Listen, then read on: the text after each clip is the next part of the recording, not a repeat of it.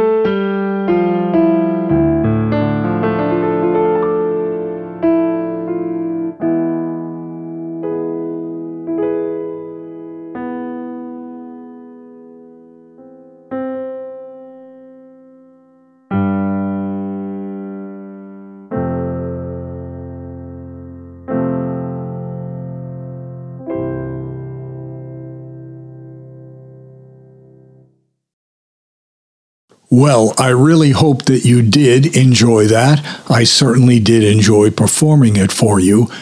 As I said, these are arrangements of pieces I'm working on, and I'm going to use some of it on an album that I'm putting together for Paco's mom for Christmas. Now, if you are a musician, or perhaps if you're just very astute, you may know this already, but all that you heard, every single sound, was performed just by me on my new baby grand piano. I'm still learning all the many really cool stuff I can do with it, and I do look forward to sharing more music with you in the future. Meanwhile, up next on An Older Gay Guy Show is I See Dead People Part 4 with Q&A and a really bizarre story time. That will be out by the end of this coming week.